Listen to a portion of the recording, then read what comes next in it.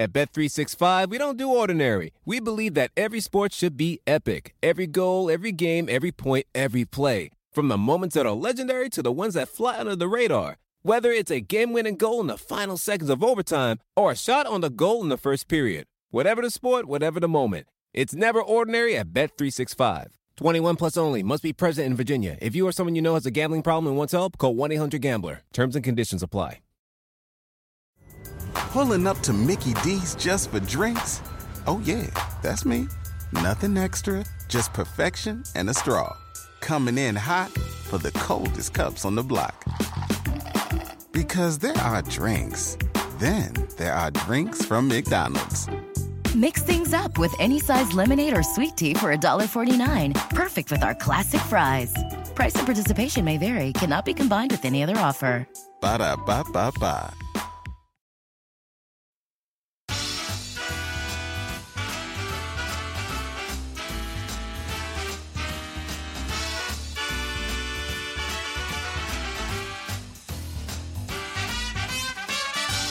Well, good evening, good morning, good afternoon, good day.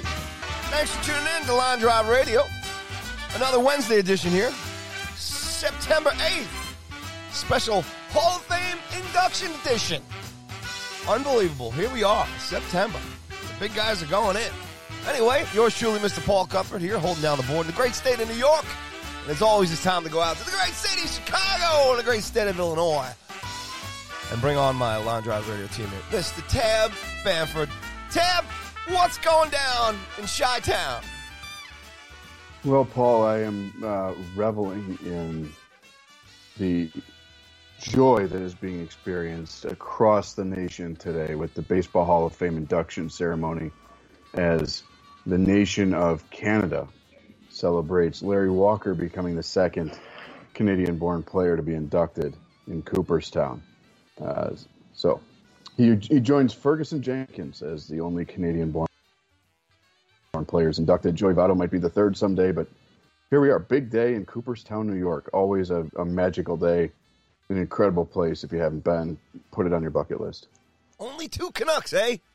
Yeah, well, you know, it's mostly hockey. You know. Yeah, too busy playing, shooting the puck around up there, not hitting the ball. Yeah, well, you know, look, they've been shooting balls lately too. And Canada's had a nice run of really good players join the NBA in the last few years, and it's becoming a much stronger market for baseball. But hockey, obviously number one up there. But they're celebrating Larry Walker today. I mean, he never played for the Blue Jays, and even the Blue Jays put a tweet out this morning congratulating Canada's own Larry Walker. So good for him. Yes. We'll spend some time today talking Hall.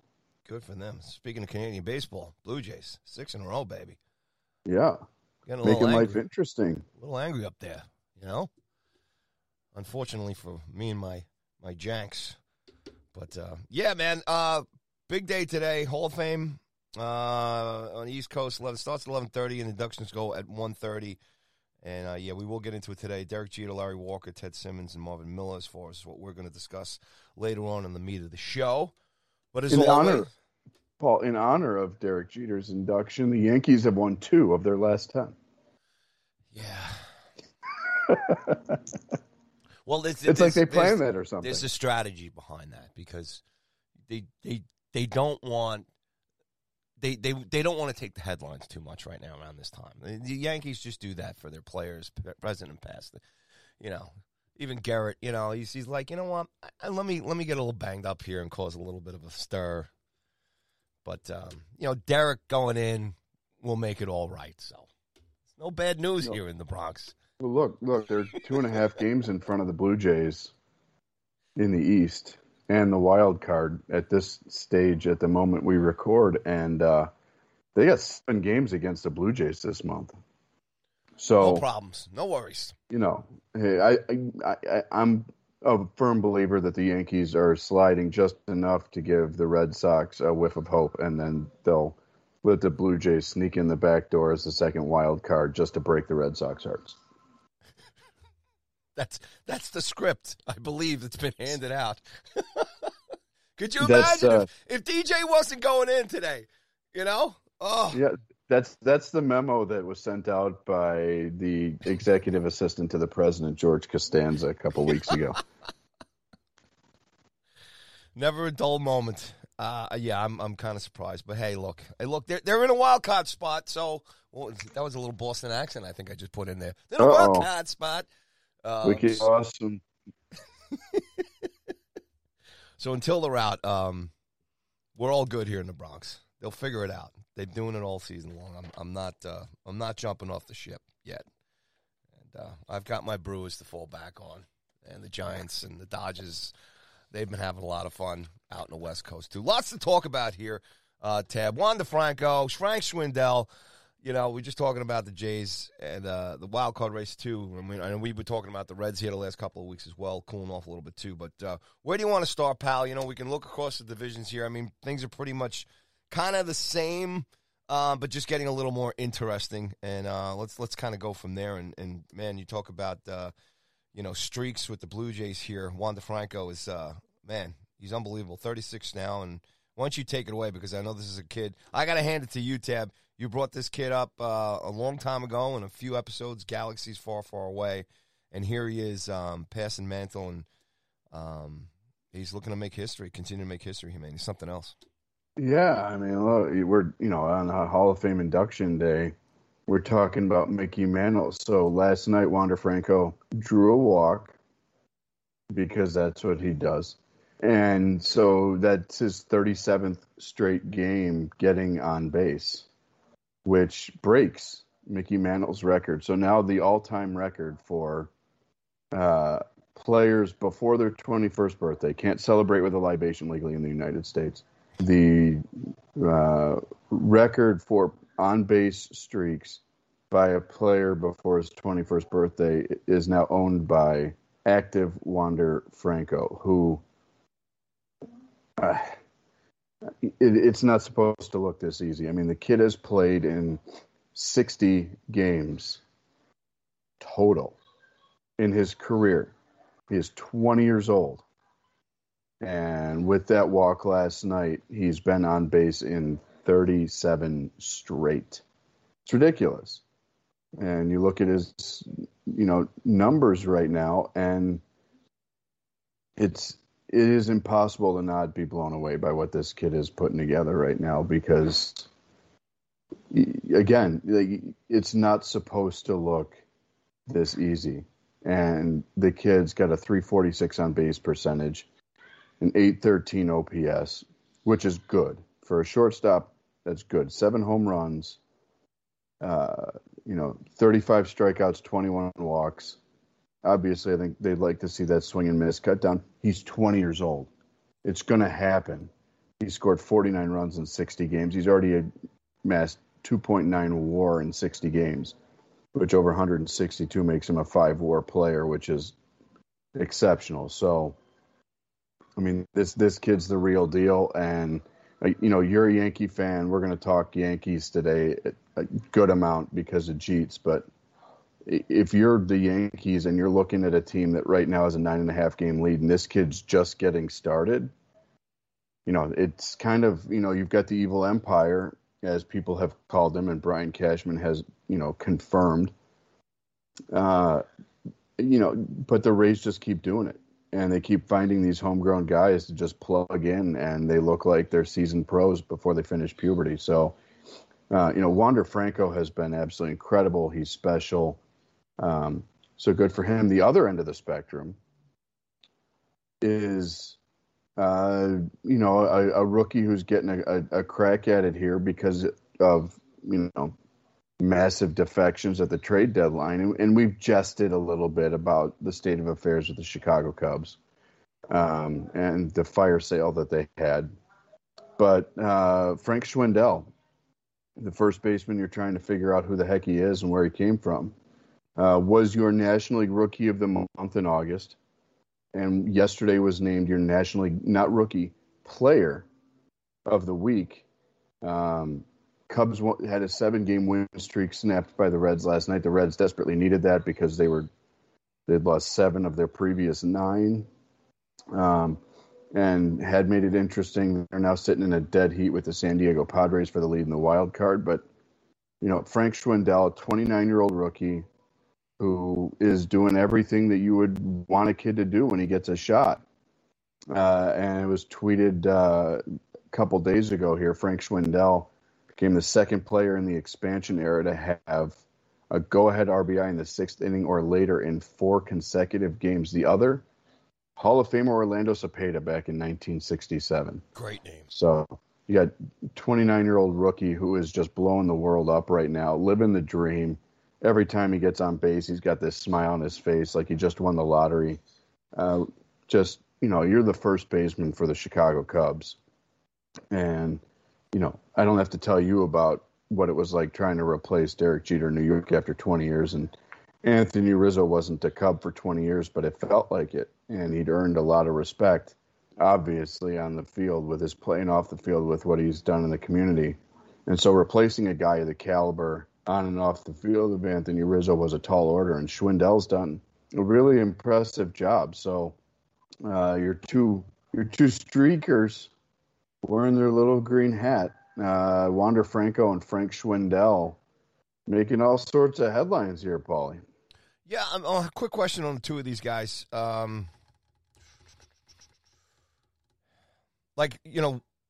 Both of these guys as hitters here more than anything, and I'm just kind of, this is just me. You know how I do this, Tab, and I just kind of throw things out to get your take on it.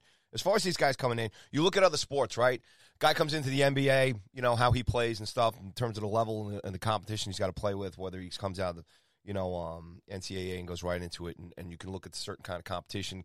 It's very rare in the NHL. It's more recent the last few years just because of the talent and the way these kids are coming off the ice, and they kind of can be successful, whether it's a guy like, you go back, almost 15, 16 years with guys like Ovi and Sid who were just like prodigies or whatever. And then, more recently, McDavid, and then you take a kid like Lafreniere on the Rangers who kind of struggled a little bit, not as big numbers. What I'm getting at here is being impressed here by this streak that Franco's having, and obviously the success now that Schwindel is playing. Looking at the schedule and for both of them here in terms of the quality of play or whatever, I guess what I want to cut through the meat here with you is this really on these guys as an individual, what they're doing, or is there any way we can kind of look at this as maybe some of the competition that they're playing against? Is there any knock in terms of the pitching in the league? Or the teams, Pittsburgh Pirates, some of the other, as far as the talent they're playing up against here, for fans that maybe aren't watching the game in, game out, and they see a name like Wander Franco and a guy like Frank Schwindel, for all of us who are watching the games every week, compared to that, are these full merits of what's going on? You take a guy like Mantle, right? So Franco just beats his record. Is there an argument there to have a discussion at the bar? Well, Mantle played against some of the best guys. His streak was better. You know what I'm getting at? Yeah, well, look, I think, first off, I think you make a great point about, the way that guys are able to crack in different sports. And, with the NBA, I think guys are playing a lot more, high-level travel ball with the AAU stuff. And physically, we've seen guys at young ages be able to come in. I mean, it's been 25 years since Kobe came straight out of high school. You can't do that anymore, but you've got high school kids that are making the jump to the G League and trying to, turn pro instead of playing the 1 year at college. We could do a whole other show on the one-and-done college situation in college basketball, but here we talk baseball. In the NFL, you're looking at guys, obviously there's no minor league system in the NFL, literally. But if we're honest, college football has been the minor leagues for the NFL for years, and now they're starting to be compensated as such. They just announced this morning that the quarterback at Alabama is getting paid to do a podcast on Colin Cowherd's new network. So there is a minor league system. It's just not as clearly defined, and it's college. But guys are usually older because of the physical demands of the National Football League. So you're getting rookies who are 22, 23, 24 years old sometimes. In baseball, it is a much longer grind. Hockey, you get drafted, you can play a couple years overseas or go back to junior, and maybe you grind it out in the AHL for a year, but the minor league system is much more truncated than what it is in baseball. Baseball, you got a limited number of spots. You've got the draft, which is replenishing with theoretically really good talent, at least in the top couple rounds every year. And then you've got international signings, and you've got kids all the way from age 17 to, in the case of Schwindel, 28, 29 years old playing against each other. So it's a much longer grind once you hear your name called, or if you're an international prospect, once you sign. It's a much longer grind to get to the big leagues. And you see videos all the time where these guys get the call and their minor league manager will sit them down, or they'll announce it in front of the team, and they go crazy because it's so hard. And you go watch movies like Bull Durham, and you get an understanding of kind of, obviously Bull Durham's a comedy, but it was very real in the sense that these guys are grinding, and you'll have the flavor of the week get promoted, and you'll have a 19-year-old pitcher thrown to a 26-year-old catcher. And the 19-year-old will get there before the 26-year-old will, if he ever does. So it's a much longer grind. And so I think that that's where the appreciation for these guys getting there comes from. In the case of Franco, we talked about him on a previous show. He was the number one international prospect, number one prospect in baseball the last couple of years. I think a lot of people expected him to be a superstar.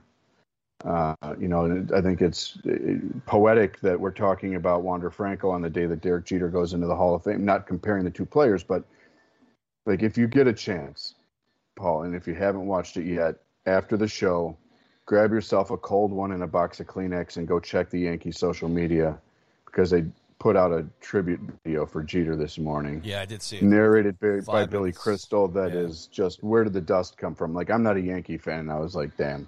Yeah, it's fantastic. Outstanding. So highly recommend anybody listening to Line Drive Radio. If you haven't seen it yet, go find it, watch it. Make sure you got a cold one and a Kleenex handy, because it's worth it. But like when you hear the scout talking about this guy's going straight to Cooperstown, he's not going to the University of Michigan. Hail to the victors, valiant. The expectation with Jeter was that he'd be a star.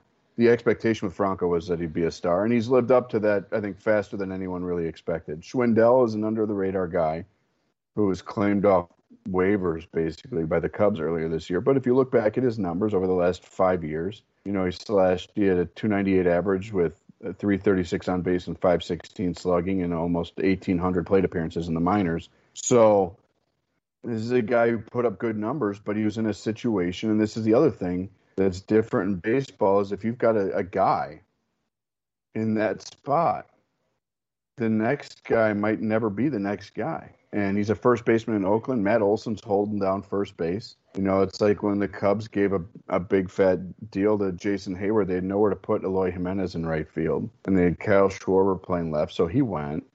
They had Javier Baez and Addison Russell at the time fighting over shortstop, so they were able to trade Gleyber Torres. So sometimes it's just a matter of situation and getting a shot. And what you're seeing here and it's the complete opposite in the case of the Rays. They had a guy.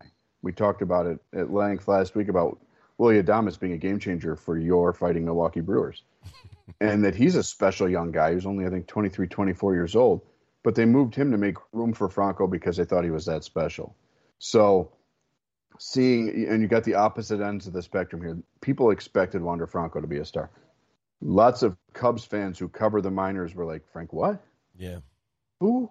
And now the guy's got friends selling T-shirts by the boatload that say Schwindy City. Love it. So it's a matter of get an opportunity and take advantage of it. I think no matter what sport you talk about, whether it's the National Hockey League, the NBA, what makes professional sports and college sports great is when the guy you've never heard of gets a shot and he performs.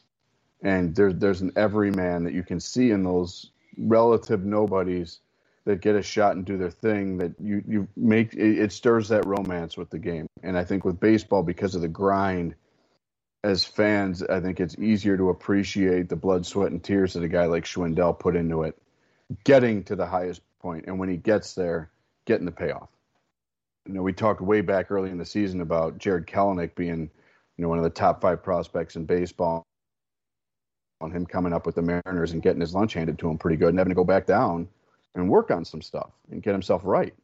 You could be the number one guy in baseball, and if you come up, it doesn't work. I don't have to tell Yankee fans about Brian Taylor. So you could be a superstar on draft day and never turn out. And you could be a nobody and get a shot and earn yourself a spot and become a guy. And that's, I think, what makes the love affair with baseball what it is because all of us work hard, in theory. Everybody has a grind in their daily life. And the baseball players, we've talked about the fact that minor leaguers get treated like crap and don't get paid nearly enough. And for a guy like Schwindel to grind at it for 6, 7, 8 years and finally get a crack at it in Chicago, replacing Anthony Rizzo, an icon, and to do what he's done is really fun to watch. And the opposite end of the spectrum, to be amazed at a kid the age of Wander Franco to come up and be in the same sentence as a guy like Mickey Mantle as a 20-year-old is breathtaking. And I think that's what makes baseball so great is it doesn't matter if you're 20 or 29, if you get that opportunity and you take advantage of it, people will fall in love with you. You'll see your name on the back of jerseys in the stands, and you won't have to buy dinner a couple times a week if you go to the right steakhouse or cigar lounge, I guess, in Tampa for Franco. You'll be able to enjoy the fruits of your labor once you get there. But it's so much fun to watch these young guys come up and do it, and I'm hoping for continued success for Schwindel, Franco, and all these other young guys that are blowing the game up right now. Yeah, we forget that Vladdy Jr. is 22. And, we've been saying this all year. If we lived in a Shohei Ohtani-less society, he'd be a walk-away MVP in the American League probably. Yeah, it's crazy. So the game's in great hands with young players, many of whom are younger than Frank Schwindel, but it's just a matter of getting that opportunity and taking advantage of it, and that's why we love it. Yeah, and that's why we started LDR. We talked about this at the beginning of the season. About the future of MLB and all these great, exciting players that are playing. And, yes, it's also great for these older guys to get a chance, too. In fact, we were talking last week, me and Tab. I know Tab is going out for the Pittsburgh Pirates next year. He's going to be at the batting cage all fall and off season and get ready. Because, Tab, you got an honest chance, what the heck? I mean, look, I can hit the ball a solid 200 feet if I barrel it. Which, puts me in line to probably be their opening day starter. And I will be there, man. I'm actually going to put in to sing the national anthem at that game, so I will absolutely. Be there. All right. So hold on, real quick. Speaking of singing, for those that listen to LDR, if you don't know, my esteemed colleague Paul Cuthbert is a tremendous musician. And does the touring thing, has gigs on the regular, but before we really go hardcore into the Hall of Fame induction stuff and talk about these 4 incredible guys who are going to be honored this year, you have a gig coming up that is incredibly special. And I wanted to give you a second. I talk to the people about what you're doing coming up, because when we talked about it off the air, it was one of the coolest damn things I've ever heard. So please, Paul, take a second, share this upcoming gig that you have with the folks out there in radio listener land. Well, thank you, Mr. Bamford. Obviously, this weekend, not only for New York City but the whole entire country, obviously the 20th anniversary of 9/11 coming up here, and I was obviously being a New Yorker here and living through the whole thing. It's always close to home here. But everybody knows me and Tab talking here. We're also big hockey guys. We have a couple of hockey podcasts we do as well too, in addition to the baseball. And like Tab said, I do perform. I don't know if I'm as good as Tab was saying, but anyway, the FDNY hockey team and the NYPD hockey team are playing each other. They've been doing this for quite a few years. It's always an annual thing here in New York. Last year, the game got canceled, obviously, because of COVID. So it lines up this year. It's this Thursday, which is tomorrow, hard to believe. And they're playing at Madison Square Garden, and the game is going to be on ESPN2 at 8 o'clock. So for all you guys can tune in, that'd be great. Game is going to be sold out. Exciting. Anyway, a couple weeks ago, I was reached. The guys from the FDNY hockey team reached out to me, my music company, and they reached out to me personally and asked for one of our very popular tribute bands to play the FDNY post-game, gathering celebration after the game, win or lose, in New York City. It's going to be at a great place, a great sports bar too, which is Hudson Station for definitely for Rangers fans. It's a huge home base for Ranger fans and stuff. So we're honored to be a part of it. I'm a retired volunteer fireman out here on Long Island. Long Island has a huge volunteer fireman community in every town here. All the fire departments out here, one or two, except for a couple of the big cities here, big townships, I should say, or villages here on the island, are all pretty much volunteers and very much connected. A lot of volunteer departments on 9/11 went in addition to Nassau County and Suffolk County police officers and teams that went in. I unfortunately lost a close buddy of mine a couple weeks ago. He was in on the pile, and he died of 9/11 disease and everything else. So it's close to home. I was absolutely floored to be invited by these guys. Turns out a lot of the guys on the hockey team are huge fans of our band, which is great. We play a lot here in Long Island, New York, in the city, and up and down the East Coast, and absolutely honored. So that's what's going on Thursday, and we can't wait to be a part of it. Really excited. I have my New York FDNY hockey T-shirt here that I'm excited to wear, and I've also you can go to the FDNY hockey team website. There's all kinds of stuff there that you can buy and donate, and it goes to a couple of great fundraisers for families and stuff that are involved with FDNY, obviously, and NYPD. Great stuff, and I ordered my jersey too, man. It's gorgeous. It's got number 20 on the back. Has all the names of the firefighters, 343 that were that lost that day inside. It's just an absolutely beautiful thing, and I can't wait to have it. So I'm honored as a New Yorker, as a musician, obviously, but primarily as a New Yorker. And, you talk about Derek Jeter today and the Mets and the Yankees playing each other this weekend. You go back to those famous games right after 9/11 between the Mets and the Yankees, all of them wearing the caps. So there's a lot of emotions going on this week. And sometimes, you get 20 years into this thing here, Tab, and we never forget. And it's surreal that it's 20 years. And but, yeah, it's when you get an opportunity to be a part of, because it's tough here to celebrate. It's not celebrating. It's remembering, obviously. And for all these families and these colleagues, these guys that lost so many guys here 20 years ago. And yesterday, since you brought this up, Tab, I got to bring it up. If you can find it online, the New York Post, there's something like, I believe, 53 or 63. I started reading yesterday. Children of FDNY guys who lost their lives who went and became firemen. When they were kids, they lost their dads, and they all became firemen. It's just, I'm like getting chills here listening to it. So, with such great tragedy, you always try and find some kind of good vibes, and that's what the human story is, Tab, too. And when you wrap yourselves around unimaginable tragedy here. So we're going to play a small part in these guys. This is going to be an emotional night for all of these guys playing on Thursday night. All of them just involved in the everyday work lives, and they're remembered every day with that Freedom Tower that's up there and what happened here in New York and obviously down in D.C. and Pennsylvania and everything else. But where I get the chills is that these guys reached out to us to bring a little joy into their lives in addition to this incredible game and that's going on Thursday. So there you go. That's what's happening, man.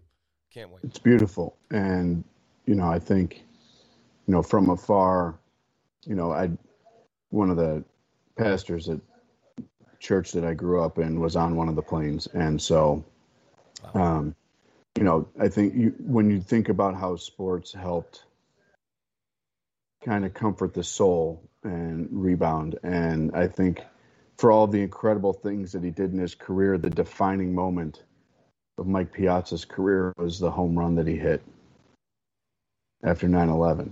Yep. And he's spoken about that. And I've seen some really incredible interviews that have been done with former Mets. Obviously John Franco was really involved. Former Yankees. It's amazing to think that Jeter played with the Yankees for 20 years, and that World Series that they ultimately lost to the Diamondbacks in 2001, with then President Bush throwing out that incredible pitch and the emotions. And really, I think even Diamondbacks fans at that point were cheering for New York. Just the way that sports has helped the soul of many people, but especially New Yorkers, heal a little bit. I'm so glad that Major League Baseball was smart enough, had the foresight to put the Mets and the Yankees together this weekend. Because it feels like that's how it should be. Yeah. And I know that those games are going to be incredibly emotional to watch, and the tributes that they have lined up are going to be so special. But it's going to be a very, starting today with Derek Jeter's induction, but then obviously moving into the game tomorrow that you'll get to be a pretty unique part of that moment, and then rolling into the weekend, there's going to be a lot of emotion in New York this week and in the coming days. And so it would have been a complete failure on our part to not spend some time chatting about 9/11 with it coming up, and with you. And you sell yourself short. You're a tremendous performer, which is why that you got that invite. But as a retired volunteer fireman, the impact obviously that it's had on your life and those that you're close with, and sadly, your friend paying the ultimate price, is something that I think we can't stray too far away from remembering and honoring. And so wanted to take a moment to chat about that with you, and obviously those really unique circumstances that you've got coming up with the gig tomorrow, and being part of something that's going to be emotional and incredibly special in New York. And I can't wait to watch what the scene looks like at Madison Square Garden with those guys on the ice this week. Yeah, wait for that. That anthem is going to be pretty chilling there on Thursday night, no doubt about it. And bravo to these guys.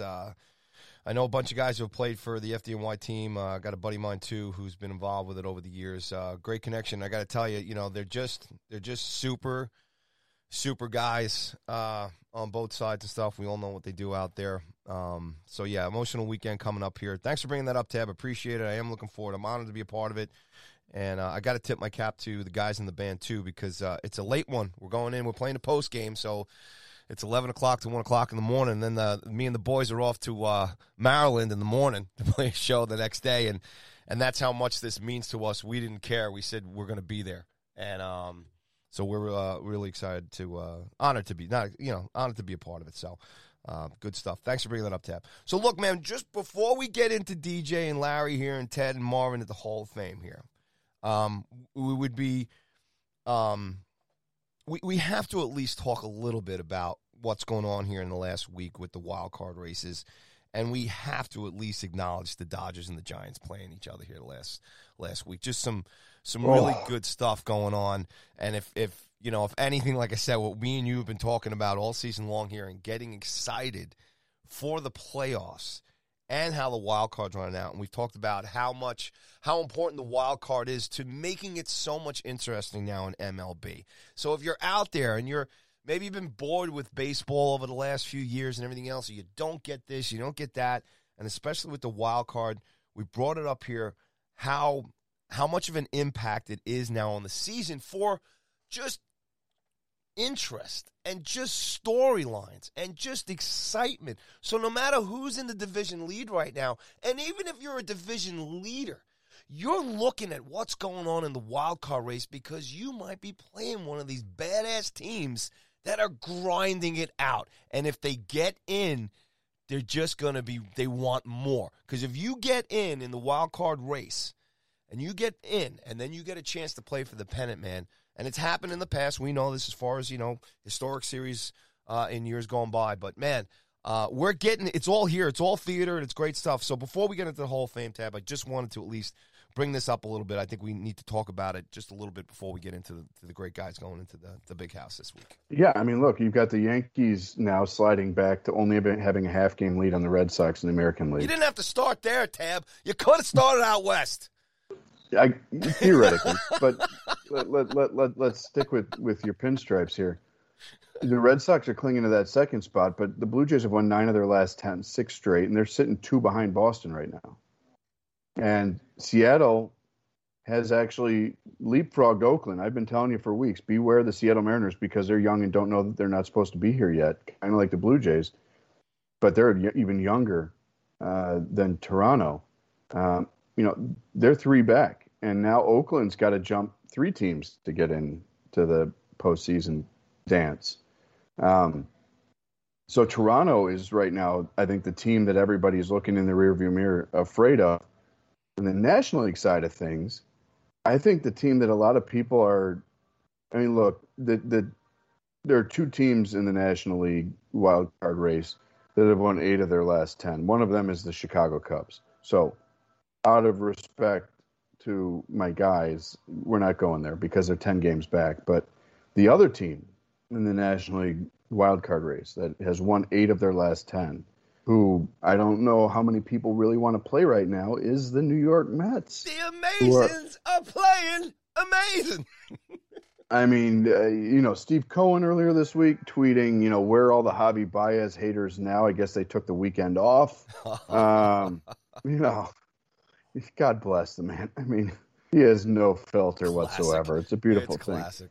But look, I mean, the Mets are rolling. They're now a game and a half behind the Phillies for second in the National League East. They're 3.5 back of the Reds and Padres, who are tied for the second wild. And the Dodgers are, whoever doesn't win the West is going to be the home team in the wild card, because the Dodgers right now are a game back of San Francisco, and they've got a 14.5 game lead on the wild card. So they're in. I mean, their magic number's effectively 0.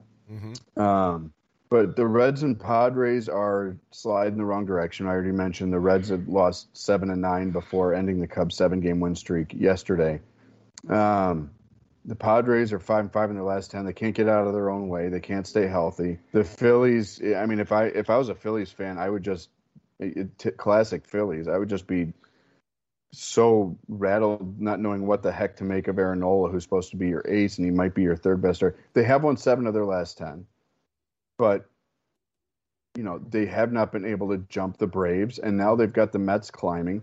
And the Cardinals were making things interesting for the Reds there for a while, but they've dropped their last 4. And so, I think right now the 2 teams that you got to keep, have that, upward arrow with a set of eyeballs next to them, if we're going to go emojis, is you got to keep an eye on the Blue Jays and the Mets. And, so you're right. Like the wild card, a lot of people were like, what the hell? It's a gimmick. When Bud Selig, Hall of Famer, instituted the wild card, people thought that it was cheapening the product. I think the opposite has happened, and you're right. It's opened the door for more people to care about what their teams are doing. I mean, look, in the National League, if we eliminate the Padres conversation, you got Padres, Reds, Phillies, Cardinals, Mets. You got 5 teams that have a fighter's chance here with 3 weeks left. In the American League, the Yankees are not out of the woods. So you got the Yankees, Red Sox, Jays in the same division who play each other a lot down the stretch. And then you got Seattle and Oakland sitting kind of on the fringes there. So you've got 5 teams in the American League. So a third of baseball, 10 of the teams have a fighter's chance of a playoff spot right now. And that's what it should be. You should have games that you care about, and you've got a third of the markets in Major League Baseball. If you want to double down on New York still, you got a third of the teams that have a fighter's chance, and that's pretty cool. One last nugget here before we take a quick break and then dive into some Hall of Fame conversation, but with relative impact on the both the Hall of Fame ballot in the future and the playoff race in the National League, there's going to be what's expected to be a pretty cool moment today. It's I believe a 7:45 p.m. start in St. Louis. Cardinals host the Los Angeles Dodgers. Final time that those 2 teams will play each other And it would appear, if this is it, for the great Albert Pujols, who, if he calls it a career at the end of this season, will find himself in Cooperstown in 5 short years, without a question. Be the last time the Pujols plays in St. Louis, where it all started. Crazy. And if you haven't seen it yet, he got the start batting third at first base last night. His relationship with Yadier Molina has transcended the uniform. Those two guys both, we'll talk about Yadi down the road. I think most people consider him to be a lock for the Hall as well. Every time that Pujols has come back to St. Louis, Yadi has done a very professional job of going out and talking to his pitcher for a little bit so that Albert can get the well-deserved ovation that he deserves. But last night, Albert Pujols drilled a home run and got a 40-second standing O. Awesome. Just great stuff to watch. And, again, we talk about these things that just kind of feel like they're appropriate, and the stars kind of line up a little bit. And we talked about how appropriate it is that the Mets and Yankees are playing each other this weekend.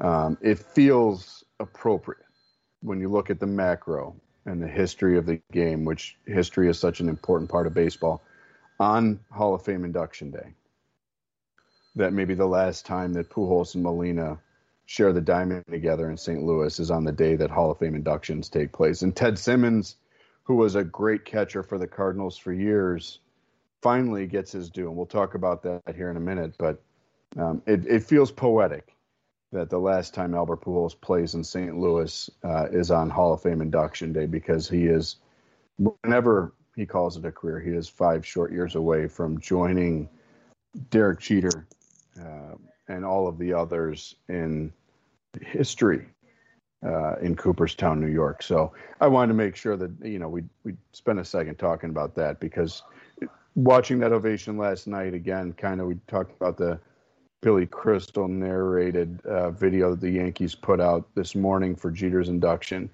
And there are moments that you realize are bigger than an individual at bat or an individual play. And that 40-second ovation that Pujols got in St. Louis last night was really special.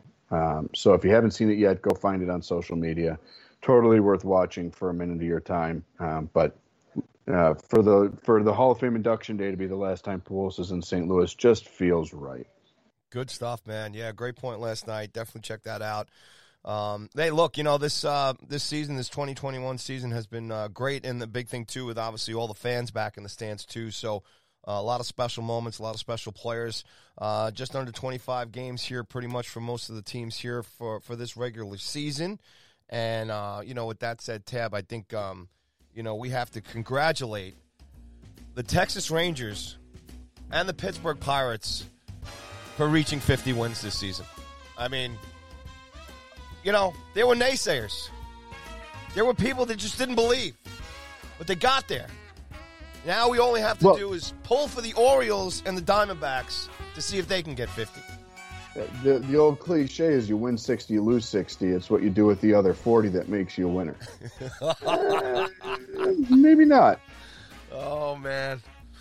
Good stuff here. All right, look, here's the deal. We're going to take a quick break, and then on the other side, we're going to come back and we're going to talk about Derek Jeter, Larry Walker, Ted Simmons, and Marvin Miller on this special Hall of Fame induction edition here on Line Drive Radio. We'll be right back.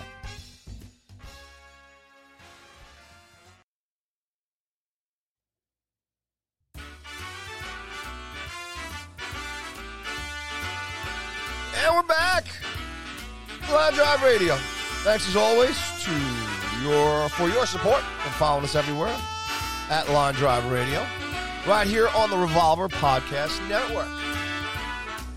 I tell you, man, I'm not gonna lie to you, Ted. I know me and you, the sounds of Line Drive Radio, this old jazz swing time feel, takes us back to the old days, baseball and dirt and all that stuff, and the old unis and the old names. And when we talk about Juan DeFranco and Beaton Mantle and those guys in the old days, and the Hall of Fame, man, It's what it's all about, because it goes back into the history of baseball. You know, we had the Field of Dreams game this year. I mean, this is what it's all about. So that's the vibes we're pushing here on Line Drive Radio. It's the classic, great American pastime that is baseball. And here we are, Tab, on the Baseball Hall of Fame Induction Day, Wednesday, September 8th.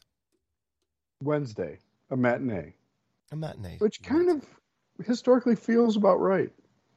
Baseball should be played with the sun out in the afternoon. And, with the pandemic, obviously changing circumstances, the guys who are being inducted this year, this is the class of 2020, because no one was voted into the Hall of Fame this year, at least from a former player perspective. So it's a year overdue. Feels like it's much longer overdue for a couple of the guys who are on their way in here. But it's a special time. And, I tweeted earlier this morning that I've been to Cooperstown a bunch and have had the distinct honor and privilege of working with the folks at the National Baseball Hall of Fame and Museum a good amount, business partners with them for a number of years, and have gotten to know a lot of the folks that work in that incredible institution personally. And it is impossible to not fall head over heels in love with baseball when you go to Cooperstown. And next summer, his travel team will be headed out there for one of the amazing tournaments that they hold in Cooperstown. But it's always a special day, and to see as many of the living Hall of Famers as are able to make the trip up is always special. And I think one of the things that a lot of people may have forgotten, but won't when the ceremony kicks off today, is how many incredible players we lost last year during the pandemic. Whitey Ford passed away, Bob Gibson, Lou Brock. There were, I think it was a dozen Hall of Famers who passed away last year we haven't been able to have what feels like an appropriate collective remembrance. And this is the day that'll happen, where their legacies live forever.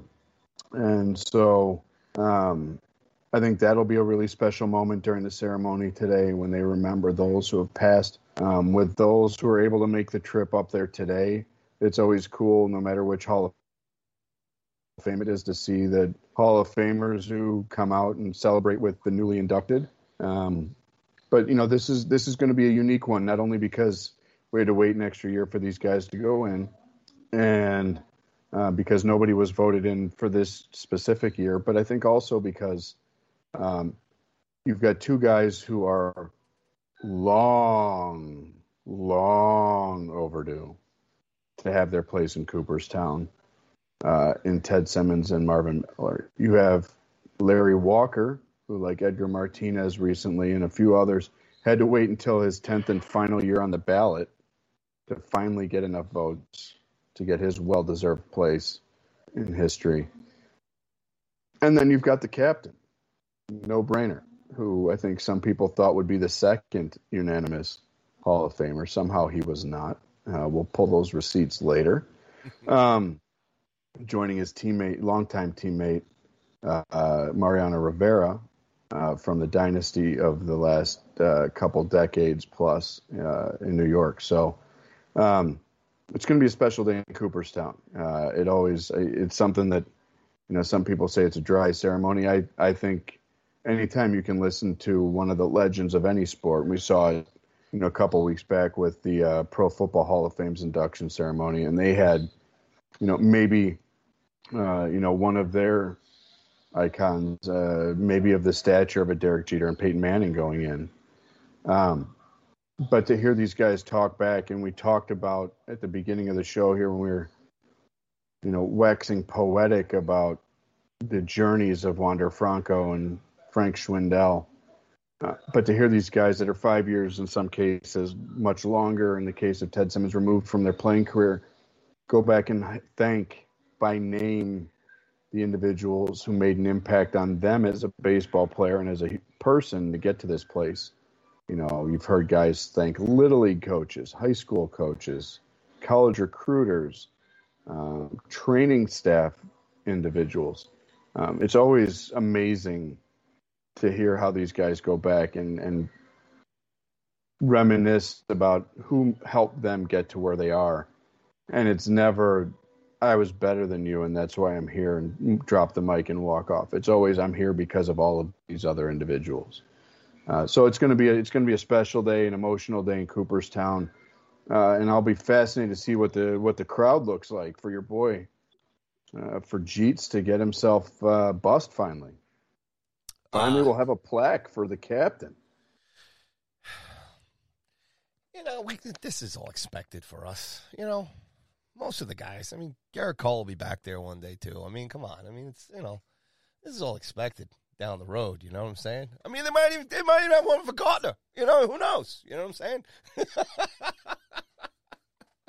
But you know what, that's what makes it so dang special is you watch guys like Garrett Cole perform at such a high level now, and you look at some of the folks who aren't in the Hall. And we'll do a whole other show on how the hell are these guys not in the Hall of Fame yet down the road here. But yeah, when you look at a guy like Ted Simmons, and you know, maybe we'll start talking a little bit about Ted Simmons, because he was a guy who, you know, he played his career really in the peak of his career was really the 70s. You know, broke in with a cup of tea in 68 and 69, and then, you know, got half of the games in 70, and then really he was the full-time dude in St. Louis until 1980, and then moved on to Milwaukee for a few great years, a couple all-star appearances with the Brewers in the American League at that point. Let's remember that Milwaukee was an American League team for a while, much like the Astros were a National League team, and then finished up with 3 years in Atlanta. But I think you have to place the careers of these guys in context. And when I think Ted Simmons, the historical comparison that I have for him is Ron Santo, a guy who, if he had played at another time, would probably have been held in a much higher regard. You know, he had 3 100 home run seasons, you know, as a catcher back then, not something that you see every day. Not everybody's doing what Salvador Perez is doing this year. Ended up just a hair short of 1,400 runs batted in and a couple homers short of 250 for his career. But he was a marvelous player. And I say Santo because Ron Santo was one of the better third basemen in baseball during his playing career. But if you talked about the best third baseman who ever played at that time or even now, though Michael Jack Schmidt is in that conversation, Brooks Robinson is the name that you look at. And if you were a third baseman that overlapped with Brooks Robinson, you weren't going to get as much attention because he was the gold standard and still is. And Ted Simmons' career just happened to overlap significantly with Johnny Bench, who is still the gold standard. And so I don't feel like Ted Simmons gets enough love because of when he played, but I'm thankful that he is now getting his place where he should have a long time ago. He should have been able to enjoy being able to sign autographs with an HOF after his name for a much longer part of his life. But now, you know, just a day short of a month past his 72nd birthday, the 10th overall pick in the 67 draft will find himself on a plaque in Cooperstown. So well overdue for Ted Simmons. Glad that he's going in. Certainly one of the greatest to ever do it in St. Louis. I think as people look and start putting the Hall of Fame case together for Yadier Molina, and they look at what an impact he's had as a catcher in St. Louis, the gold standard that he's been chasing as a backstop for the Cardinals was established by Ted Simmons. Yeah, it's great stuff. I mean, I love the 13 years with I mean, Cardinals. I mean, such a great baseball town. I mean, St. Louis has had its trouble with football teams, and you know, recently winning finally after all these years getting a championship there in hockey there with the Blues winning, and you know, but the Cardinals have been the gem, man. You know, and I mean, look, the OPS plus is a metric that weighs your on-base plus slugging relative to other players. And 100 is considered to be average. Between 1971, the first time he played more than 83 games in a season, and 1985, he had a sub 100 OPS plus twice. And that was when he was limited in 1981 to 100 games, and at 34 years old in 84.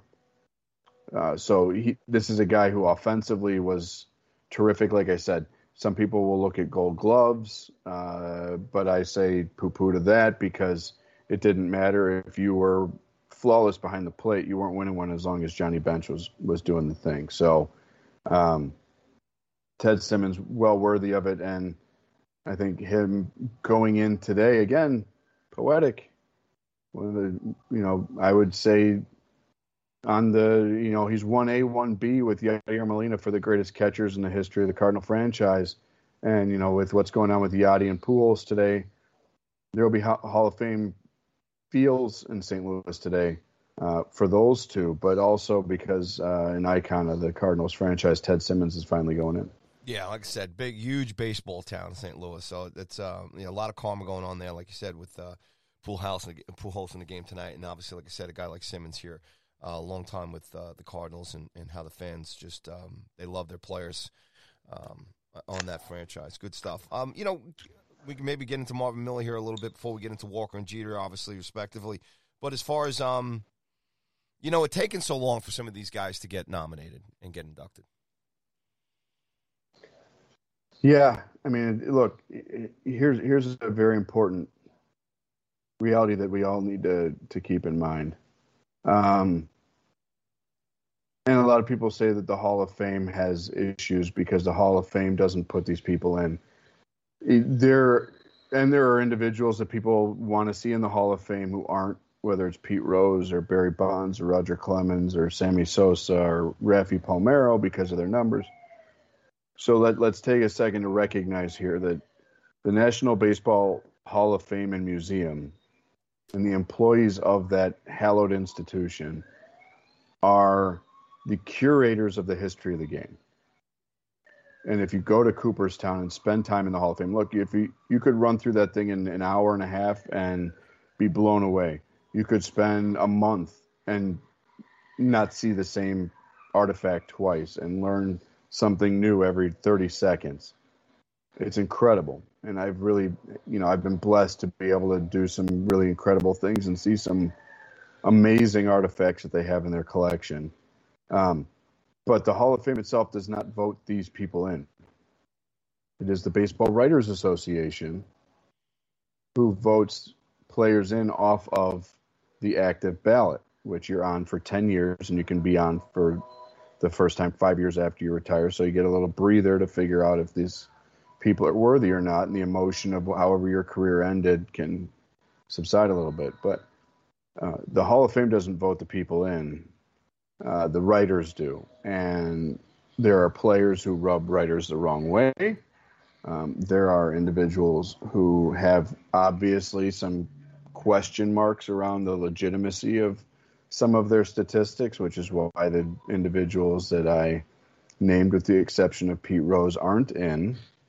I think you're going to have a conversation down the road here as sports gambling becomes more widespread and Major League Baseball becomes more accepting of it being affiliated with the game. Obviously, Major League Baseball already has a stake in a couple of, daily fantasy and online sports books, and you're going to start seeing sports books pop up adjacent to fields like Wrigley Field in Chicago. At what point do we have a conversation about if Major League Baseball is making money off of gambling? Do we have a different conversation about what Pete Rose did? For me, more importantly, go back and revisit the Shoeless Joe Jackson conversation. Because if you've seen the great movie 8 Men Out, a case has been made that he did not participate fully in the Black Sox scandal. But But the reason you got 10 years on the ballot and you have to be over, I think, 2% of the vote to stay on is you can only vote for 10 players. And there are some writers and some fans who believe that the Hall of Fame should be the elite of the elite, not the Hall of Very Good. And so they believe in a small hall. And there are others that believe if you're good enough, Ted Simmons, you should be in the Hall of Fame. Why the hell isn't he? Mm-hmm. And so you've got some friction on how people vote, what they believe the Hall should reflect. You've got the personality things that come into play. And then after the fact, you have veterans committees that come in and they vote every few years on a specific generation. And the generation that they voted on in 2020 was kind of that 70s, 80s era where Ted Simmons fell, and they did the right thing and got him in. So when you consider the fact that you've got a veterans committee that in some ways can right a wrong, in the case of a Ted Simmons, but then the writers are voting, there are individuals who take way too long to get in. Edgar Martinez is a great example of that. He took until his 10th ballot to get in, and the award given to the best designated hitter in the American League, and I would assume the National League next year when the new collective bargaining agreement is in place. The award for the best designated hitter in baseball is named after Edgar Martinez. And so it's kind of like the closer of the year awards are named for Mariano and Trevor Hoffman. And Trevor Hoffman took way too long to get in. And frankly, I think it's because now with the way that voting is tracked on social media and the way that people, I jokingly said, we'll call the receipts on who didn't vote for Jeter, but the way that people are calling the receipts on folks who didn't vote for people, it's kind of hard to vote Mariano Rivera in unanimously if you haven't voted for Trevor Hoffman, who had the save record until Mariano broke it. Mm-hmm. And so now I think that that transparency's been good because you've started to clean up some of the logjam on guys who should have been in a while ago, but there's still guys who should be in. And I think that, there are players and eras that have been not given their full due. I think that the Hall of Fame electorate could do a much better job of recognizing individuals who made an impact in the Negro Leagues. We've talked about Bob Kendrick's incredible podcast here. They had one committee that voted a number of folks in. My good friend Adrian Burgos was part of that conversation. And they voted a bunch of people in, but the fact that a guy like Minnie Minoso is not in the Hall of Fame again, like, what the hell are we doing here? So I think that there are still some holes that need to be filled in, but when you see a guy like Ted Simmons finally get his due, well overdue, and someone who is so overdue that I believe his family is still not going to appear in Cooperstown because they feel like he should have been in a long time ago, is Marvin Miller, who was the founding executive director of the Major League Baseball Players Association. Started that back in 1966, held the position until 82. This is a guy who really changed the way that professional sports function. And it took the NFL way longer to recognize that free agency was a good thing for all involved. I think now we see it running rampant in the NBA with guys flipping teams mid-season and getting their super teams together. But at the end of the day, there are billions of dollars going through professional sports. And in 1966, that was not the case. In 1966, and even in 1982, the case was that the owners held all the cards and the players had to deal with the hands that they were dealt. And in the week of, it's appropriate also when we talk about the poetic nature of baseball and the timing of things, it is really damn appropriate that Marvin Miller is going into the Hall of Fame 2 days after Labor Day. And in a season before one of the biggest CBA negotiations coming up between MLB and the Players Union. Exactly. But this is a guy who changed the financial landscape of professional sports, not just baseball. Club owners had an iron fist over the way that players moved. You had a reserve clause, and you could only play for the team that was paying you. And if they didn't want to play you, you were stuck. And they could control the salaries, and they could control the benefits, and they could control the working conditions, and the players had absolutely no say in any of it until Marvin Miller arrived. And he changed everything and created a bona fide labor union for Major League Baseball players.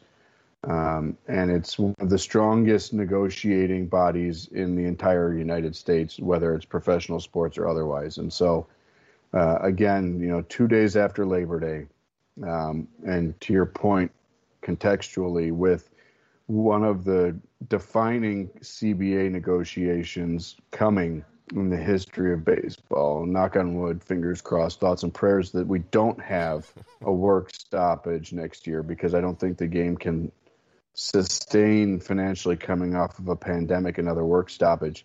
But it's appropriate that the week of Labor Day that Marvin Miller would finally get his place in the Hall.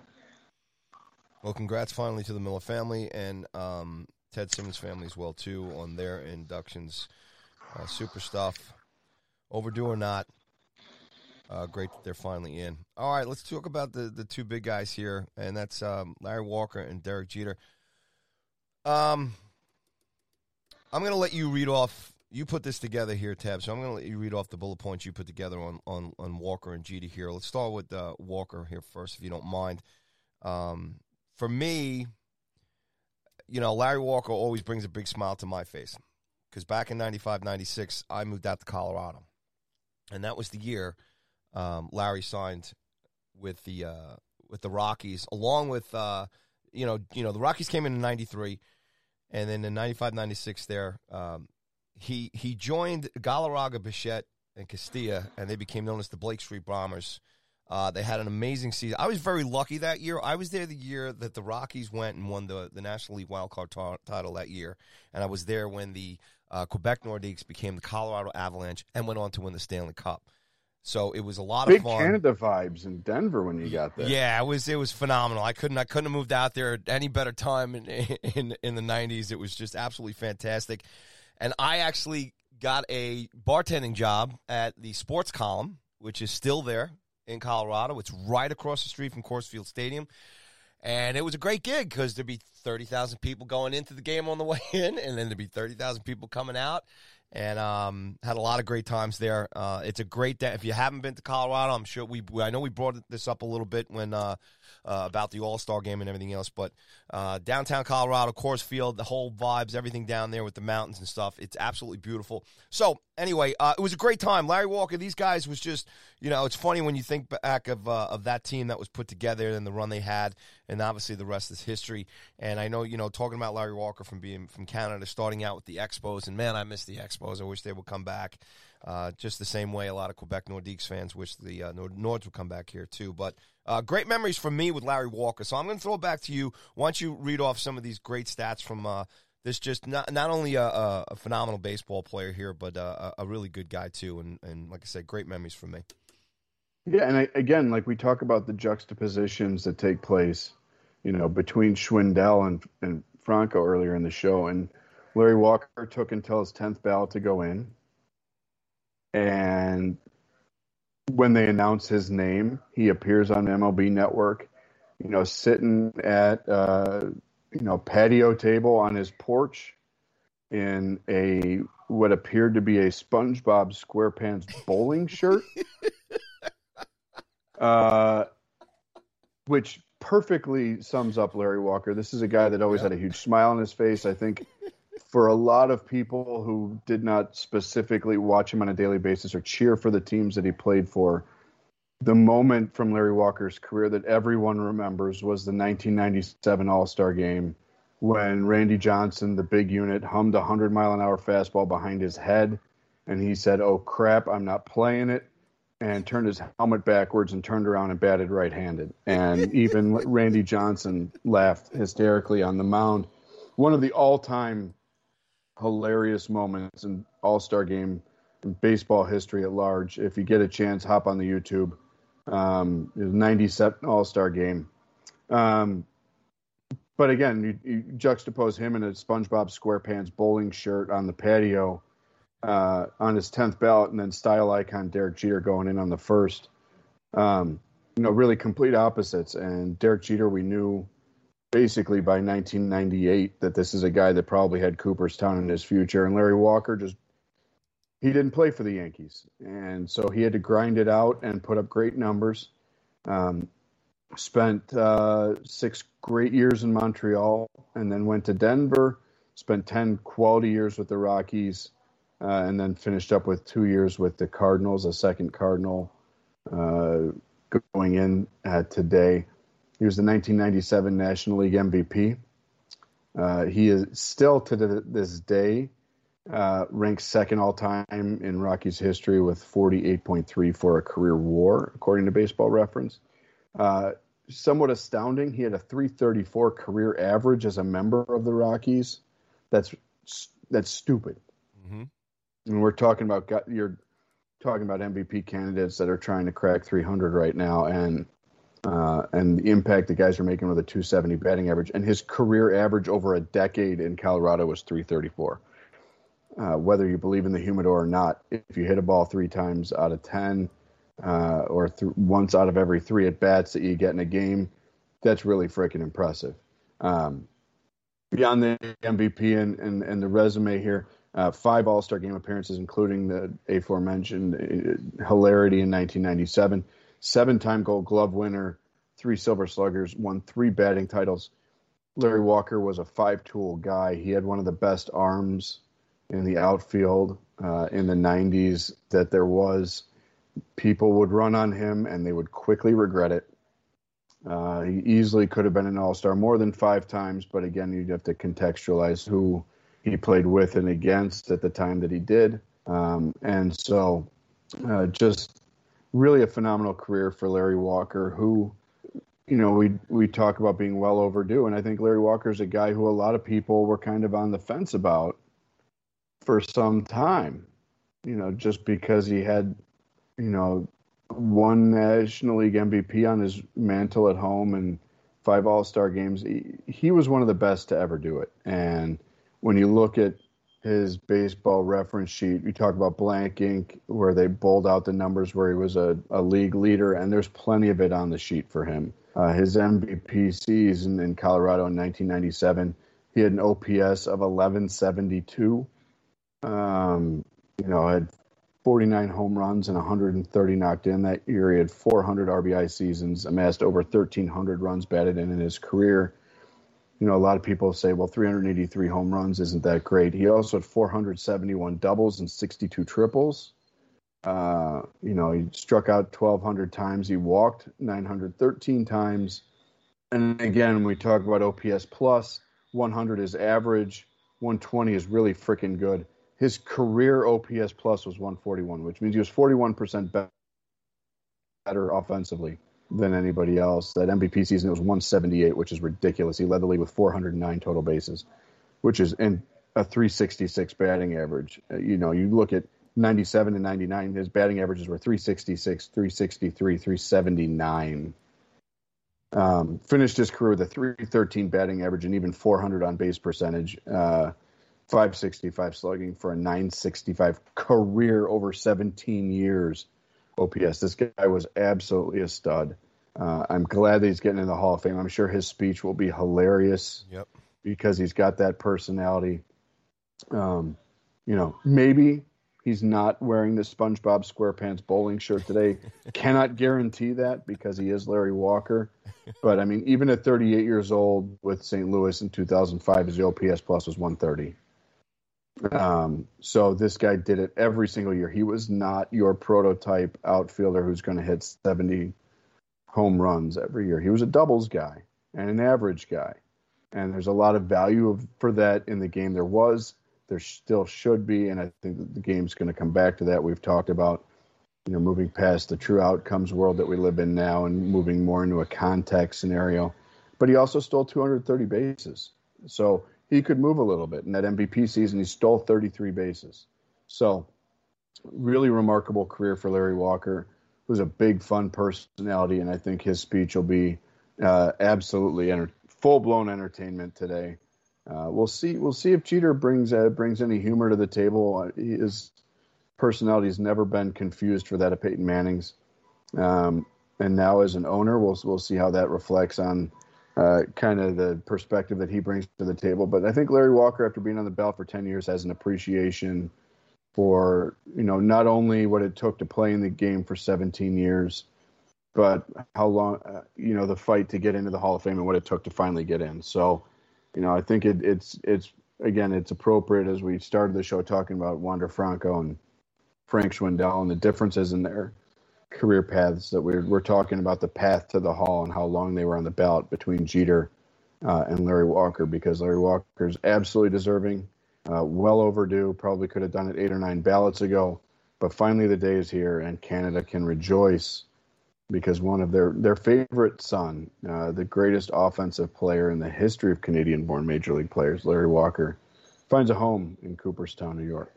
Congrats to Larry Walker. Good guy. Hey, look, man, he came to the ballpark and did his job. And a great teammate to have, no doubt about it. Like I said, you love those kind of personalities in the game who also are successful on the field, too. Unfortunately, no championships there for Larry, but just a great career and a good guy, amongst the history of the game. And obviously years, during when we grew up here, too, in the 90s and everything else, and watching him kind of grow. And like I said, I loved, I really enjoyed watching him, especially in the Rockies there, and it was great to be around for that special team, especially that year in Colorado, and obviously the rest of his career. Good stuff for Larry Walker. Excellent job there, Tab, and giving him the nods on his big-time stats here, getting him into the HOF. But now, woo-hoo, let's talk about number 2, baby. DJ, going in. Pinstripes. The big guy. Number 2 on the field. Number 1 in your Yankee hearts. Where do you start? Yeah, look, it's Jeets. And you know what? I think here's what we're going to do, Paulie. I'm going to give you the resume. And then I want you to share some thoughts as a Yankee fan, because I will not claim to have cheered for him as intimately as you did during his playing career. But there are people who dislike him, especially Mets fans. This is true. And probably Ohio State fans as well. Look, before we jump into the resume for Jeter, I just wanted to point out this. Again, we talked symmetry and the way that everything seems to line up and how ridiculous life can be. Derek Jeter drove in 1,311 runs in his career. Pretty good. 1311. Pretty good. Larry Walker drove in 1,311 runs in his career. Also pretty good. Same number. Derek Jeter, Larry Walker, the same number of runs batted in their career. The difference, of course, being, when I think Jeter drove his in, and when you look at his postseason resume, how ridiculous it is. But the resume for, again, as you said, number 2 in your program, number 1 in your hearts, I feel like we need Bob Shepard to introduce this segment. Bob. God, Bob, amazing. I feel like they need Bob Shepard to say his name before he takes the mic in Cooperstown today. Just like I openly advocated with my friends in Cooperstown that I know it's a quiet town and it's a conservative atmosphere, but there's no way Metallica shouldn't have been in Cooperstown for Mariano, but I digress. Derek Jeter, Kalamazoo, Michigan's finest, hail to the victors, valiant, would have been a Michigan Wolverine following his favorite player, Barry Larkin, to the Wolverines had he not decided to become one of the greatest Yankees to ever put the pinstripes on. 5-time World Series champion. He's got 5 rings at home. He was the American League Rookie of the Year when it all started. When it all ended, he had 3,465 hits. His 3,000th hit, of course, famously a home run. His final hit was a walk-off single in his final game at Yankee Stadium because no one owned drama more than Mr. November, Derek Jeter. He was an All-Star Game MVP, a World Series MVP. He had 5 Silver Sluggers. You're like, well, in 20 years, that's not great. Consider, again, context. He broke in at the same time that Alex Rodriguez and Nomar Garciaparra were playing shortstop in the American League. He had 5 Gold Gloves, and he overlapped a pretty good amount with Omar Vizquel. 14 All-Star games in 20 years. Obviously, in 03, there were years where injuries limited him a little bit, but basically 03 and 05 were the only years between 98 and 2012 that he was not at the Midsummer Classic. Whatever you talk about living up to hype, and you talk about guys who define a generation, define a franchise. We talked earlier in the show about the video that Billy Crystal narrated that the Yankees put out on social media this morning. When you talk about the Yankee way, and when you try to define what makes someone a New York Yankee and what that level of, I don't know if it's swagger or prestige, but what the Yankee brand is about. Over the last 30 years, I would say, post-Mattingly, no one, with all due respect to the legends who have come and gone, the Andy Pettittes, the Jorge Posadas, the Paul O'Neills, and Tino Martinez, no one has defined what it means to be a Yankee the way that Derek Jeter did. And we'll hear plenty of it in Cooperstown today as they introduce him, as the talking heads make their case for his place on the Mount Rushmore of New York Yankees historically. But when you talk about the greatest to ever do it at either Yankee Stadium, certainly the one that he built. If Ruth built the first one, the new one's because of number 2. And again, you talk about like the hilarity and the moments that you remember for Larry Walker with the big smile on his face, turning his helmet backwards. I think one of the little clips of media that you remember of Derek Jeter, other than the big moments in October and November and the 3,000th hit and the walk-off to close out his incredible Hall of Fame career.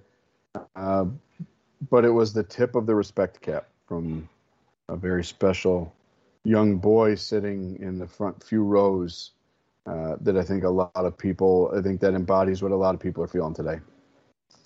Derek Jeter, as someone who was not a Yankees fan, was special to watch. You talk about other folks that have been hyped to be champions, the way that Michael Jordan took years to get there, the way that LeBron took years to get there, and the expectations. And, I think the expectations for LeBron were certainly higher because of the media world that he was born into than what Michael was and joining the Bulls in the early mid-'80s. But you talk about the hype around guys, number 1 draft picks, what you expect guys to do. And we've talked at length, about when the Cubs broke up, about how special the Chris Bryant, Anthony Rizzo, Javier Baez, what their place is in Cubs history. They won it once, albeit for a team that hadn't won it in 108 years. But when you talk about Derek Jeter winning it 5 times for a team that's won nearly 25% of the World Series that have ever been played, I think that the place. What did you just say there, Tim? What was the last thing you just said there? The franchise that has won nearly 25% of all of the World Series that have ever been played. Thank you. I thought that's what you said. 1 in 4 has gone to the Bombers. But there's no way to sugarcoat it. People can talk about it in being defensively overrated. People can talk about, the lack of power and a power generation. Who cares? He was clutch. He was the captain. And he is absolutely what the definition of a Yankee is, and he's the definition of what a Hall of Famer looks like.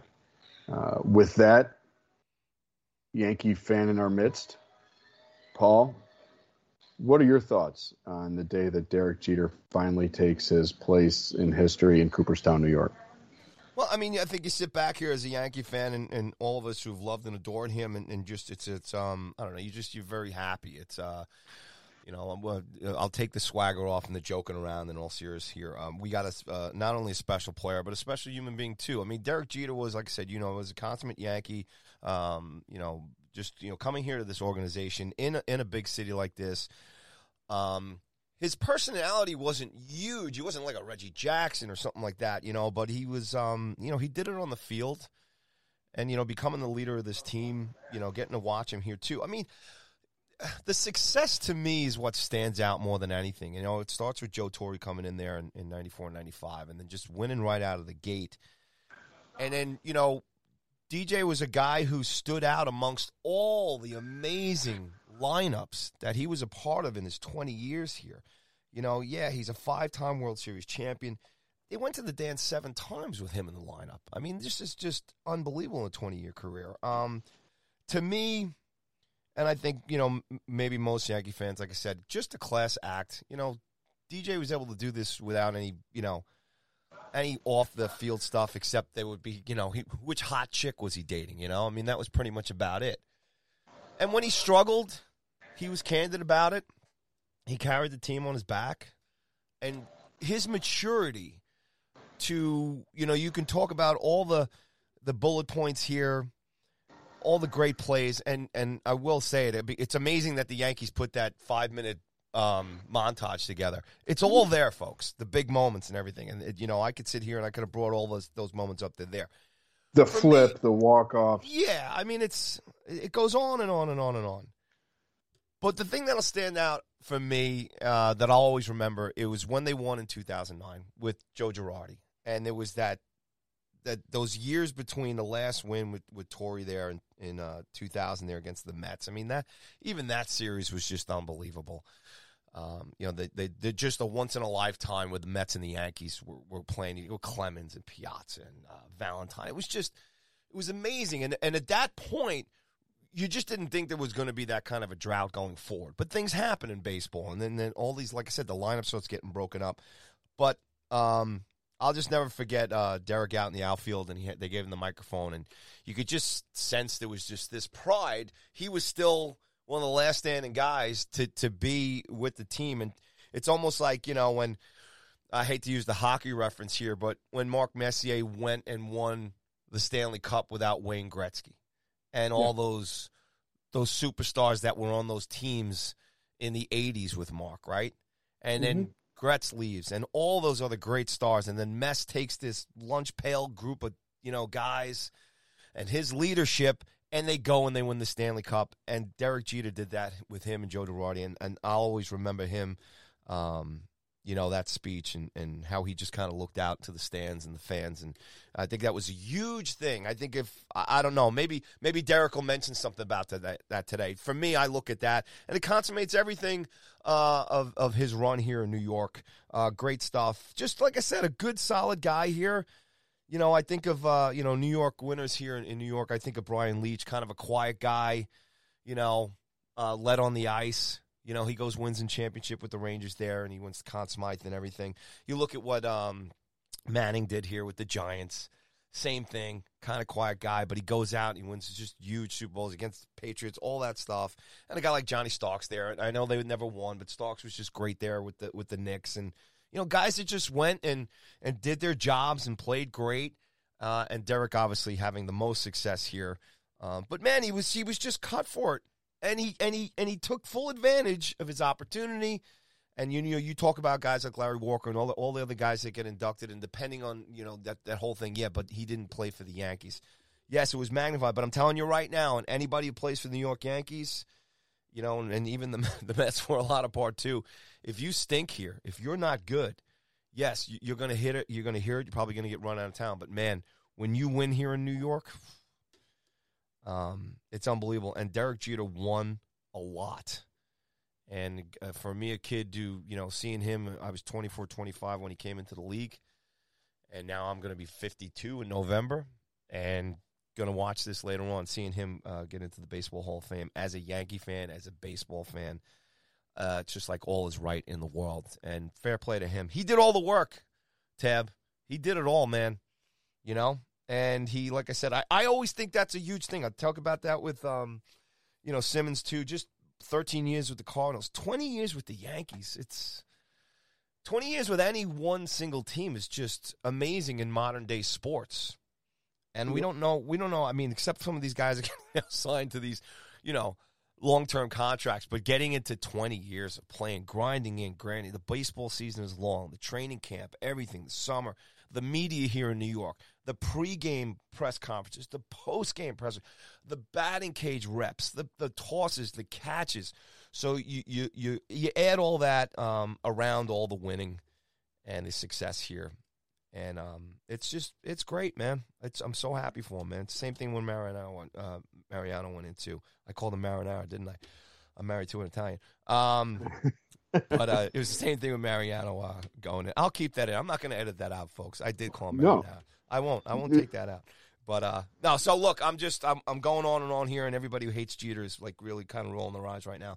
But look, as a sports fan who grew up living in New York, as a Yankee fan, this is just super. It's awesome. And like I said, he did all the work. He did it at the Yankees. And you're a winner here in New York. You're a winner here forever. And I could go on about Joe Torre and just the whole timeline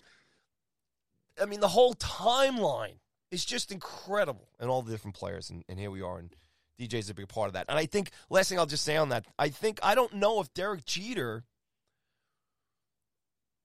and I'll throw this back to you real quick, but playing for Joe Torre, I mean, I think that's a big part of this. Because Torre coming in here to this team, I think all of those guys playing for him, they were able to be successful just lining up with where he was, as a grown man and being a manager in baseball. But a lot of things lined up. But I don't know if maybe that'll be something we'll never know. But I wonder if Jeter and the rest of these guys would have had as much success if not for playing for Joe Torre all those years.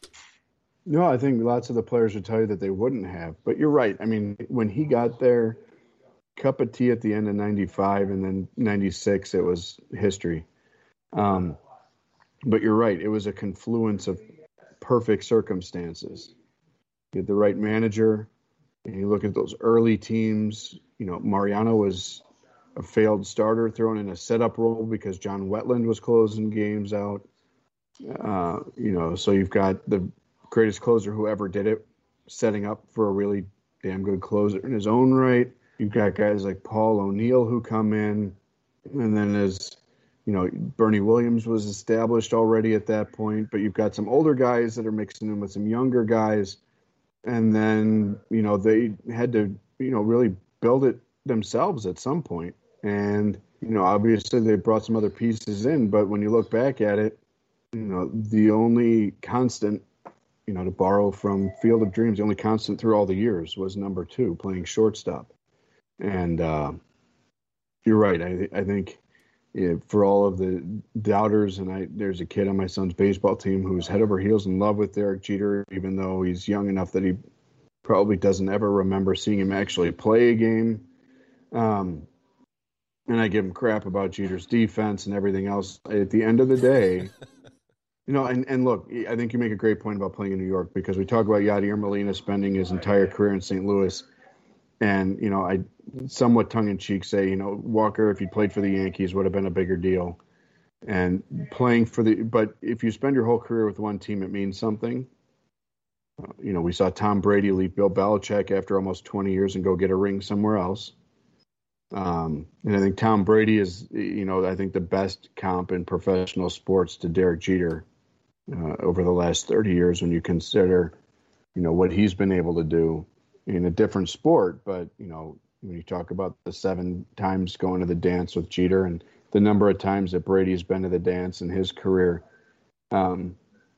Brady wasn't the rookie of the year. He didn't come in with a halo over his head. But when you talk about sustained excellence, I think that those are the 2 guys that you look at as being kind of the comps in different sports. But playing for the Yankees is different. You've got the busts out beyond the center field wall. And you have the echoes of Babe Ruth and Lou Gehrig and Joe DiMaggio and Mickey Mantle and Whitey Ford and Yogi Berra. It's a lot to live up to. And if you play your entire career with the Chicago Cubs, it's not the same as the Yankees. Mm-hmm. Yadier Molina played his entire career with the St. Louis Cardinals, a storied franchise. It's not the same as the Yankees. Some of these guys out in L.A. will play the majority of their careers, maybe all of their careers, if you're Bellinger and Buehler, with the Dodgers in L.A. It ain't the Yankees. And we've seen other guys like Randy Johnson, infamously, Hall of Famer, go to the Yankees. Didn't work. And the lights are brighter for good and bad. And to your point about Derek Jeter being the captain, there were good days. There were a lot of good days. But there were some bad days, too, especially at the end when people are talking about moving him to second base to make room for Didi. And whether or not he could still do it every day. 40 years old, he played 145 games. Whether or not he could do it those last few years, people were still doubting him. And he still showed up every day.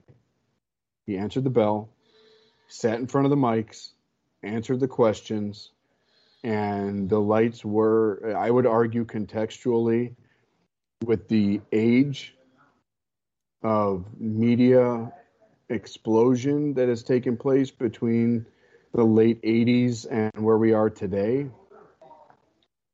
the lights were brighter on Derek Jeter than they were on Joe DiMaggio or Mickey Mantle or Whitey Ford or Yogi Berra or even Reggie Jackson or even Donnie Baseball, Don Mattingly. Who now works for Derek Jeter in Miami, ironically enough. But the lights were never as bright because there weren't as many lights. There wasn't 24 hours paying attention to who you're dating. There wasn't 24 hours of, where you're partying at night. Page 6 was page 6, but it wasn't coming out at 11 o'clock at night if you walked out of the wrong nightclub and got in the wrong car with the wrong person. Derek Jeter carried himself with, a level of class and prestige in a time where the lights were brighter and there was a higher volume of those lights on him than anyone in Yankee history. And I think for anybody that can, there are things that you can say about Jeter's career and you can diminish it and say he wasn't the best shortstop. He wasn't whatever. He was. He can't hear you because his 5 world champions we're rings are jammed in his ears. Well, I'll tell Roenick to shut up. I like it. My rings are caught in my ears. I can't hear it. No, but look, woo-hoo. He was the captain. And real quick, Tab, when Wah said that to Jeremy Roenick, that was the year I was in Colorado, baby. That playoff series. It was great stuff. Look at this. Karma coming back. 95, 96. There it is. But no, I mean, at the end of the day, when you say the captain in sports, at large, everywhere, when you say the captain, you probably think of maybe like 3 people over the last 30 years.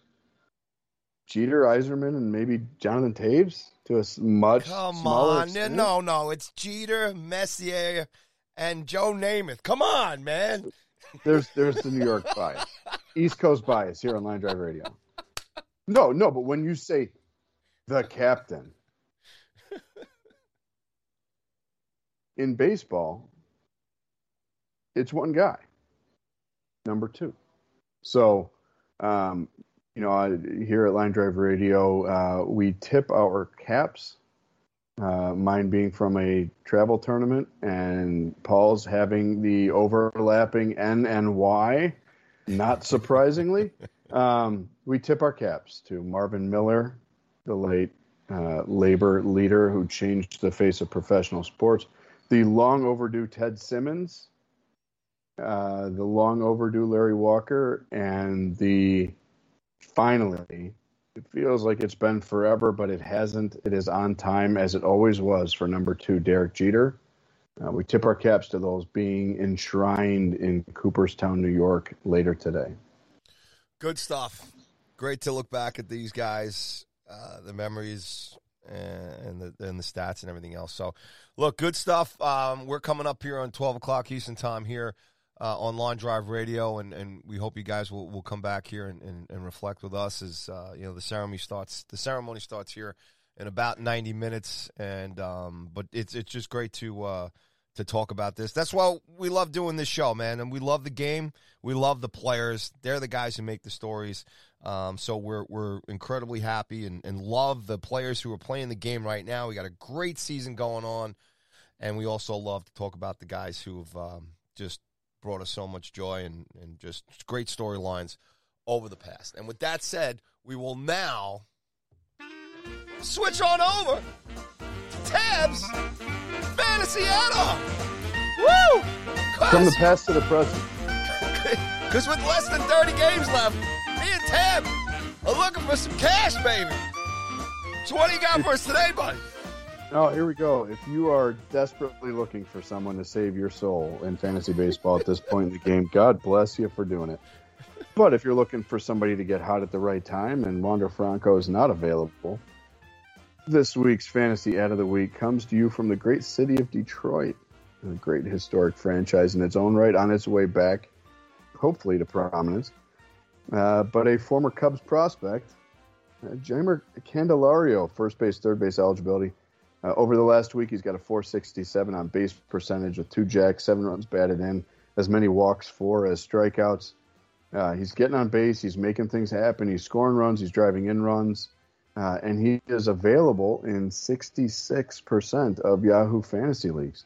So if you're in desperation mode right now and you got somebody who's sitting because they're getting ready for the playoffs or just tweak something because of the grind and you need somebody on the corner of your infield, and Frank the Tank Schwindel, who we offered a couple weeks ago, is not on your active roster, look to Detroit, Mr. Candelario, as this week's Line Drive Radio Fantasy Ad of the Week. I like it. Jeimer, unbelievable. We got to do a show on all the names in baseball. I think I brought that up earlier in the season. That's right. We were looking at the future stars at the All-Star break, and it was just some incredible baseball names. You got another one here. So there you go, folks. There have always been great names in baseball. I would be remiss if I don't remind fans who are north of 100 years old that at one point a star in Major League Baseball was Urban Shocker. Go find him on Baseball Reference, kid. It's real. No doubt it's real. And like I said, we were just talking about Larry Walker's teammates. Dante Bichette, baby. Andres Galarraga. How many of his teammates have kids playing for the Toronto Blue Jays right now? Right? And where are his kids? I don't know. Should find out. Who knows? Who knows? Well, there it is, folks. Another Line Drive Radio is in the books as we fire up the sprinklers, dry out the infield, turn off the lights, shut down the concessions, lock the gates, and move on. So, check out, like Tab brought it up before. For all you Derek Jeter fans, if you haven't seen it yet, whatever time you tune into this episode, if you haven't yet, go to the Yanks social media. There's 5 minutes and 39 seconds of just Jeter magic. And again, respects to Larry Walker, Ted Simmons, Bob Miller going in today. Enjoy it. It's always great stuff it's a great tradition. Baseball Hall of Fame. So, great to talk about today with you, Tab. So, as always, folks, thank you so much for listening, tuning in, supporting us. Go to @Line Drive Radio everywhere. Follow me and Tab on the Twitter. You get our accounts there, @Line Drive Radio on Twitter. And until next week, we'll have more to talk about as the wild card races and the division stuff shakes out a little bit. So until then, Tab, say good day to folks. Well, as we've said, hockey season is coming close. In honor of Larry Walker going into the Hall of Fame, spend a few moments today and learn the lyrics to "Oh Canada." And then go watch a minor league game, get the glove out, have a catch with your kid. Enjoy the game, folks. Absolutely. And FDNY NYPD Thursday night, Madison Square Garden, 8 p.m. Eastern Time on ESPN2. Check that out as well. Take care, folks. Play ball.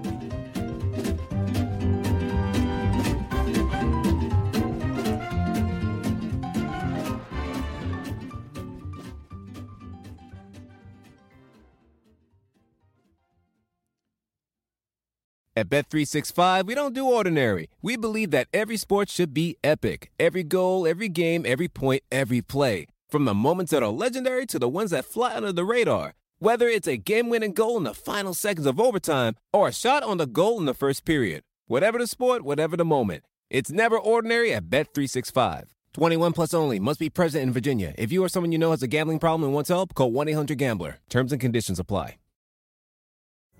Pulling up to Mickey D's just for drinks? Oh yeah, that's me. Nothing extra, just perfection and a straw. Coming in hot for the coldest cups on the block. Because there are drinks. Then there are drinks from McDonald's. Mix things up with any size lemonade or sweet tea for $1.49. Perfect with our classic fries. Price and participation may vary. Cannot be combined with any other offer. Ba-da-ba-ba-ba.